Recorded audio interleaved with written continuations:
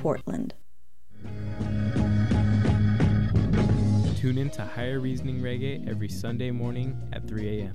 Higher Reasoning Reggae is dedicated to bringing international reggae word and sound power to the massive airing early Sunday mornings at 3 a.m. only on KBOO Portland. Today on Wings.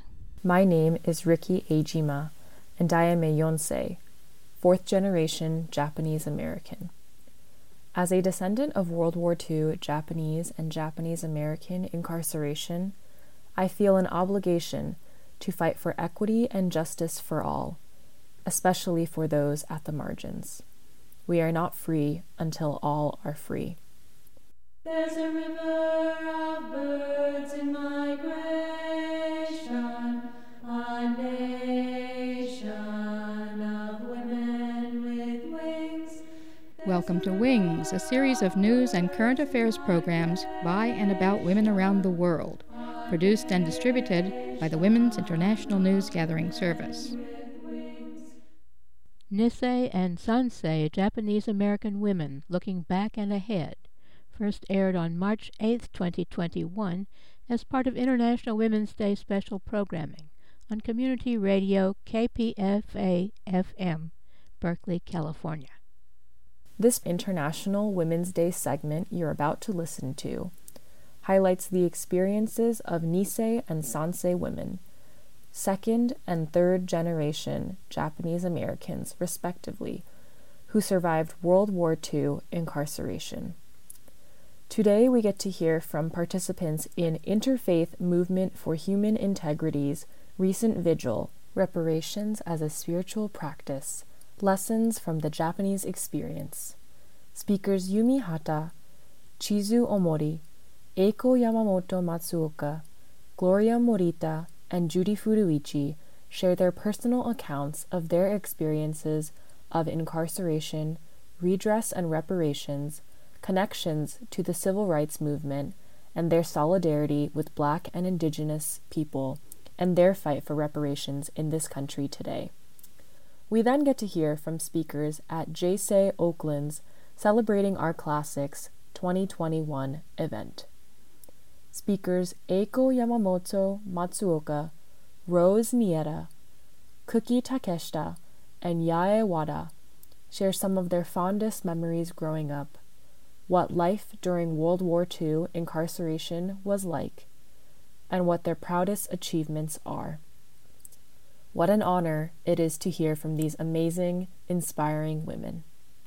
Finally, I close this segment by honoring my ancestors and connecting the struggles for Japanese and Japanese American redress and reparations to the struggle for Black and Indigenous reparations today. Enjoy. On the afternoon of December 7, 1941, 5 men in a large gray sedan drove up to the Matano household in Waianae, Hawaii.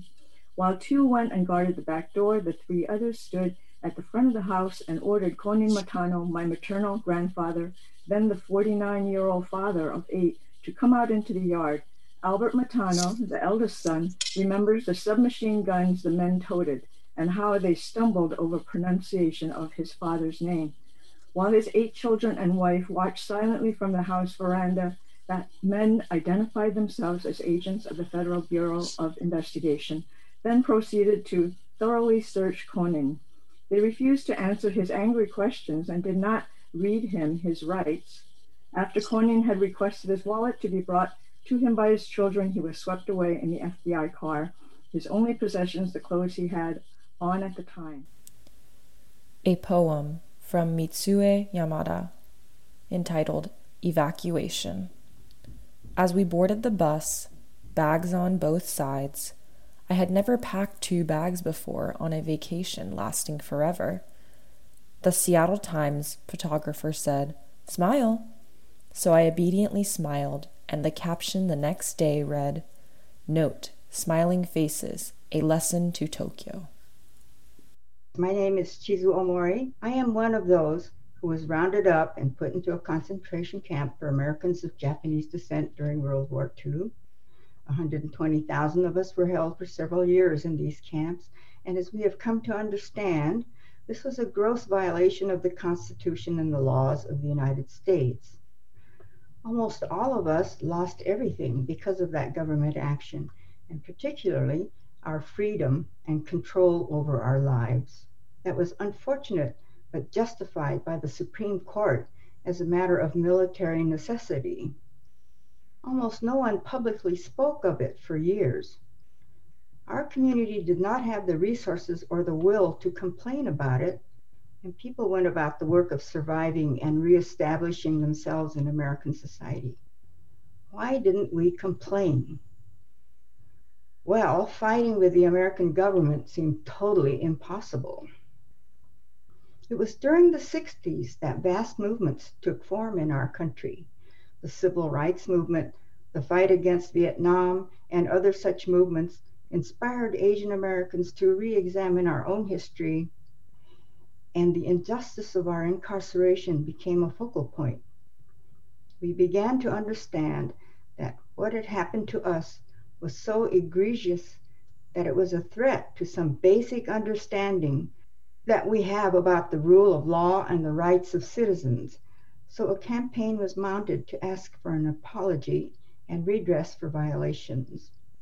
The Black Civil Rights Movement gave us the will and the determination to pursue redress. Because I was so young during the period of incarceration, I did not have a good understanding of what we as a community had suffered. As an adult, it became much clearer, so I joined the struggle for redress in Seattle in several ways, fighting for legislation through Congress, and as a named plaintiff in a class action suit, William Horry versus the United States, a class action suit that went all the way up to the Supreme Court. For the community, though, many were very reluctant to support these efforts, but redress became a vehicle to speak out and tell the world what had happened to us, what a hard thing it was to be thought of, to be so dangerous that we had to be locked up and that we were not Americans. Redress was a means to heal, to tell the truth, and to come to a reconciliation with our country, which had treated us so badly.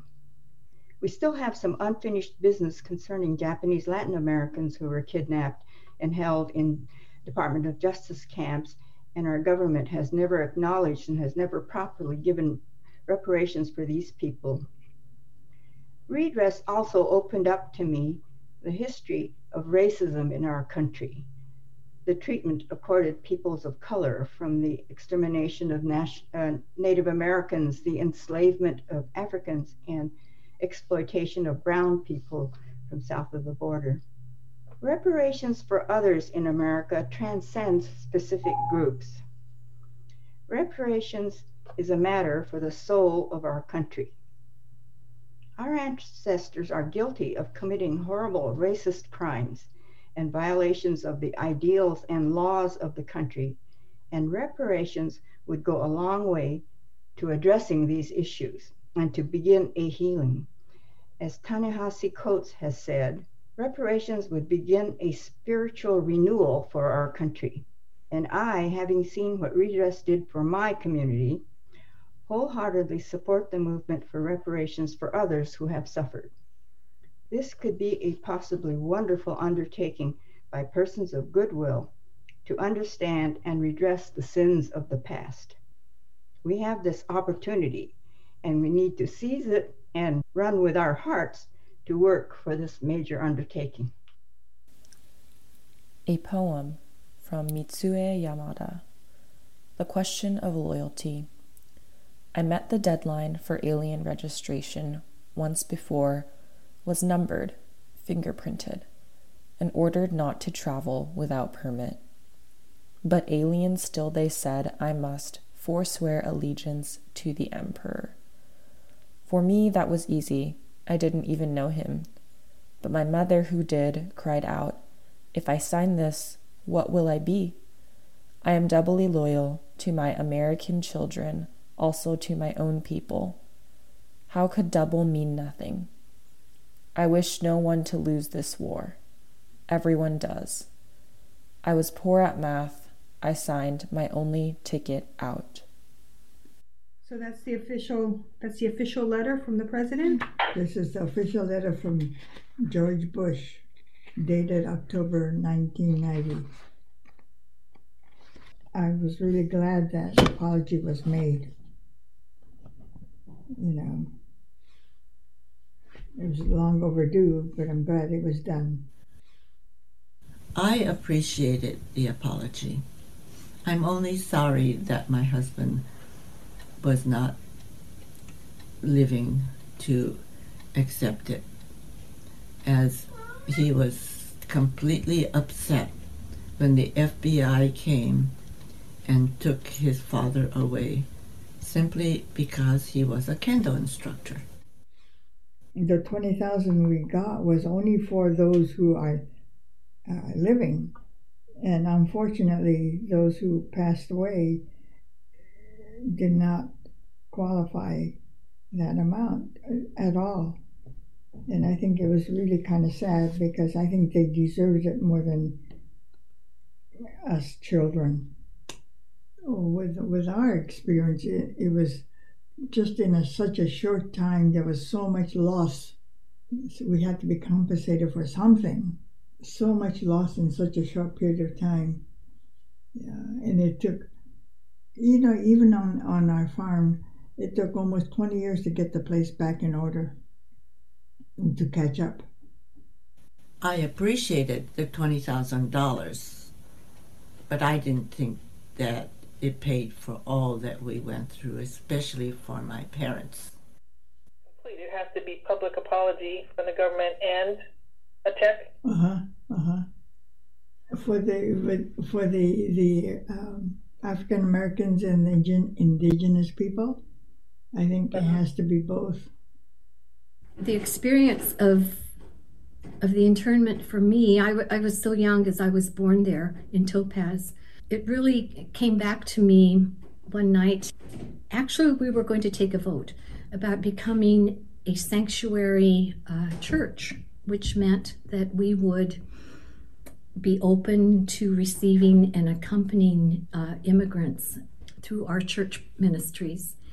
As we were all discussing it, there were some who questioned whether we should or not. And when it came to my turn, I could only remember that Buena Vista was a sanctuary for our family as we returned from camp, and we had no place to go.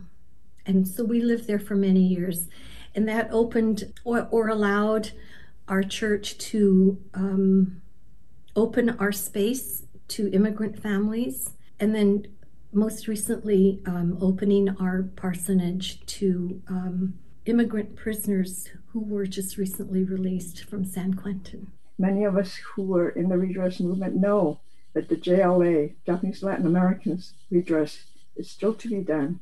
And now, especially with the call for African American, Black reparations, Indigenous peoples reparations, that is certainly part of our picture. On Wings, you're listening to Nisei and Sansei Japanese American Women Looking Back and Ahead, produced and hosted by Ricky Ejima. Some of those who were interned received reparations. This survivor took the chance to visit Paris. I remember I was born and lived in a place that had no running water, no electricity.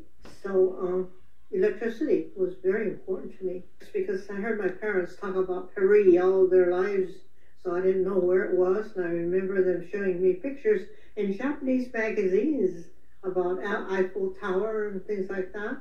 So I always wanted, was curious about Paris.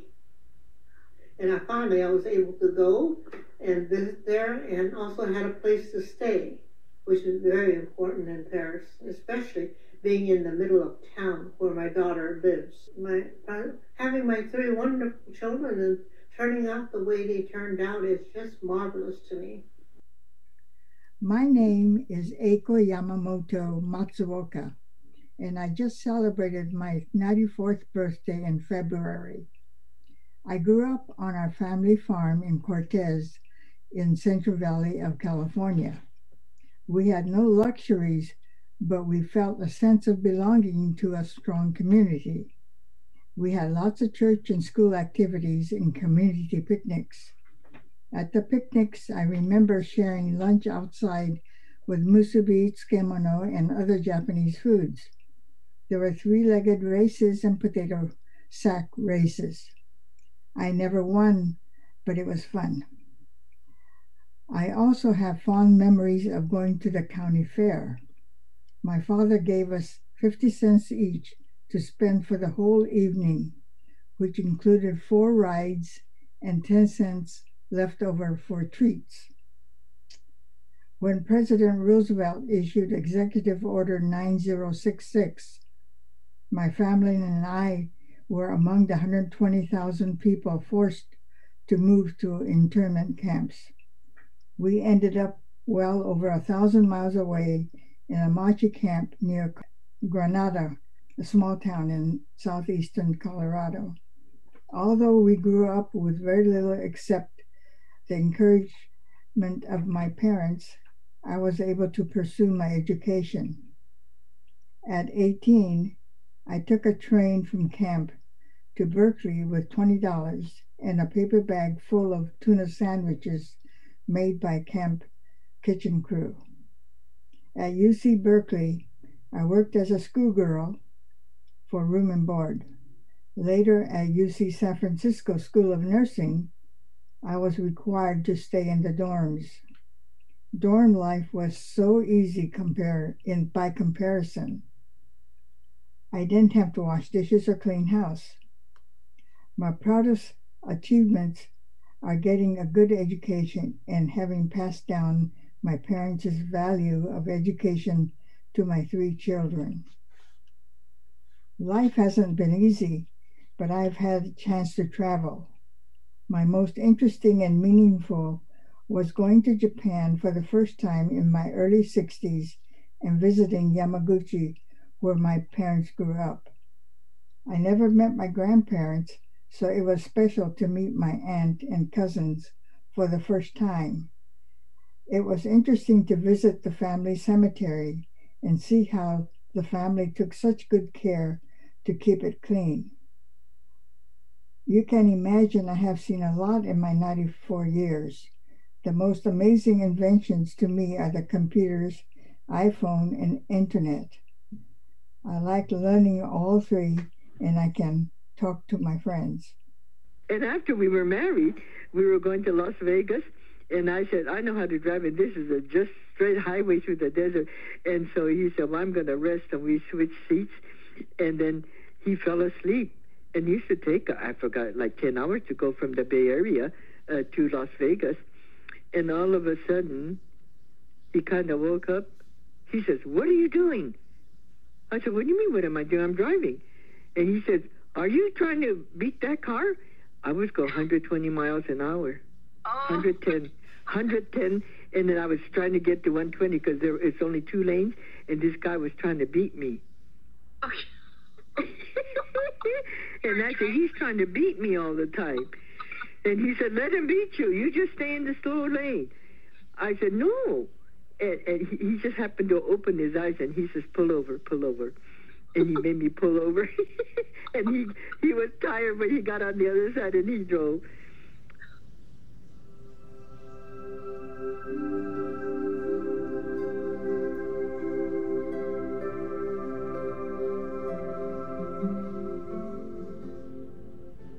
My name is Yaya Wada. I'm 101 years old. And today I'm having my granddaughter Joy. She'll be helping me as because I'm 101 years old. My proudest achievement would have to be that I was able to work in a job that I never thought I would be able to work in. I work for Wells Fargo Bank, and because I had no experience. We were all desperately looking for jobs. The one job I did not want was anything that had to do with money. I never wanted to be responsible for anybody's money. So the job that I was offered happened to be with a bank. How did you get that job then? I went to an employment office and told them I knew I was not qualified for any place. My father had run a laundry ever since I can remember. He ran a plant. That's where all the big equipments are. And because I was there, and from the time I was a baby, I began to learn how to service the equipment besides doing the bookkeeping and answering the telephones and the customers. Anyway, when I got through talking to the employment lady, she said, "You can do a lot of things. I got just a place for you." And the place that she sent me to was to this bank, and I got a job there immediately. What was the job when you were first hired? My first job was as a file clerk. A file clerk, which is the lowest job that are qualified. Anybody that with high school education was there. So I worked with a lot of young people that right out of high school, but they were so friendly, and we all got along fine. And I was able to work myself. I stayed there and was able to work myself up from a file clerk to a personnel manager. But the one thing that made me smile when I think about camp, I was put in Topaz. That's in the middle of a desert in Utah. We were in a barrack. I lived on one end, and this family lived on the other end. There was a little boy there, about 2 years old, and every morning, the only way he would start his day was to run up to my apartment, they called it, and say hi to me. And he wouldn't start his day until he got to say hi to me. So that made his mother unhappy sometimes, I'm sure. But to this day, I see this little boy once in a while. It brings me Korean dramas, DVDs, give me something to look at, and just to check up on me, I think. His name at that time in camp was Yoichi, his Japanese name. He was about 2 years old. He never walked any place, he ran. And well, he's not a 2-year-old boy anymore, but he still makes sure to come by and say hello to you, right? And now he's a grandfather, and his name, of course, is not Yoichi anymore. Hi, George. George Furuichi. And he's going to be upset with me. But that's the only memory I have. Every time I think about this little boy in camp, it makes me laugh. It makes me smile.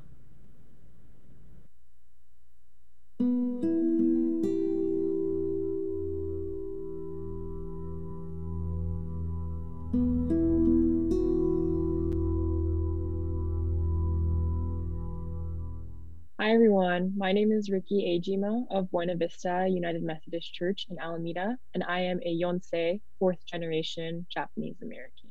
As I'm inspired by the interviewees in this video, I'm equally inspired by my grandmother, Marion Tami Oishi Suzuki, a survivor of Topaz incarceration camp. In the spring of 2004, at her alma mater, Oakland Technical High School, my grandma ended her commencement speech with a call to action. Quote, "Let us affirm our faith in our country by upholding its wonderful principle of justice for all. Let us each be a fearless ambassador for real freedom for everyone." End quote. Met with roaring applause from the audience, I read these words today and am reminded to continue to fight for equity and justice for those at the margins. Grateful for those who came before me and the work of those who fought for my civil rights. I understand that the fight for Black, brown, queer, neurodivergent, and lower income justice is far from over. May we all continue to fight with courage and gaman.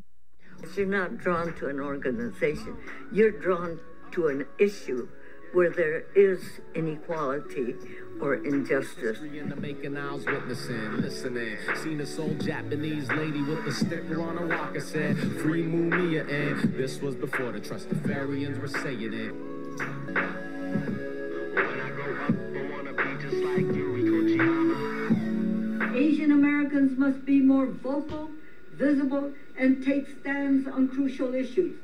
Hopefully, Asians will side with the most dispossessed, oppressed, and marginalized, remembering our own history.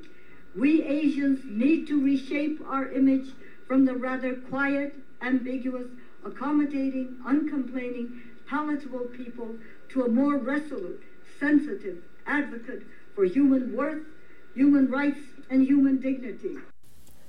I am Ricky Ejima. Thank you, Ricky Ejima, and also Margot Okazawa-Ray of KPFA Women's Magazine for sharing this content. Japanese Canadians, too, suffered property seizures and internment during World War II. In 1988, both U.S. President Reagan and Canadian Prime Minister Mulroney offered apologies and equivalent reparations. Canadian Joy Kogawa wrote novels about the internment and the reparations campaign. She now has an interactive, augmented reality game, East of the Rockies, available from the National Film Board of Canada.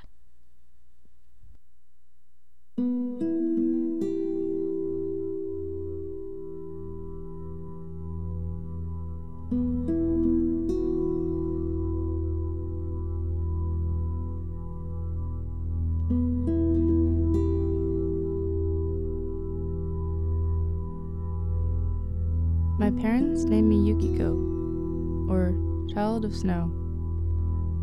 Most people just called me Yuki. Months after the attack on Pearl Harbor, my family left our home for the last time. We're in Bay Farm Camp, sharing a 16 by 16 hut with another woman, Maria, and her twin babies. Before Dad was taken away, he said he didn't think women and kids would have to leave, but if we did, he said we should only take what we could not part with. Dad was happy to see we'd brought the small record player. Every night before bed, he sits with his eyes closed and listens. I think he's pretending we're home. You don't realize what you take for granted until it's gone. There are moments when I look at the mountains, and it's so beautiful I could cry. Then I remember why we're here, and I do.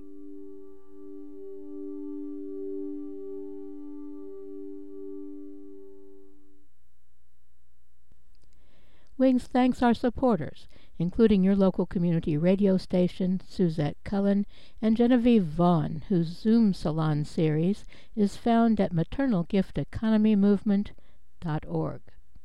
The Wings sound logo is from Libana's album A Circle is Cast. I'm Frida Worden. This is the Women's International News Gathering Service.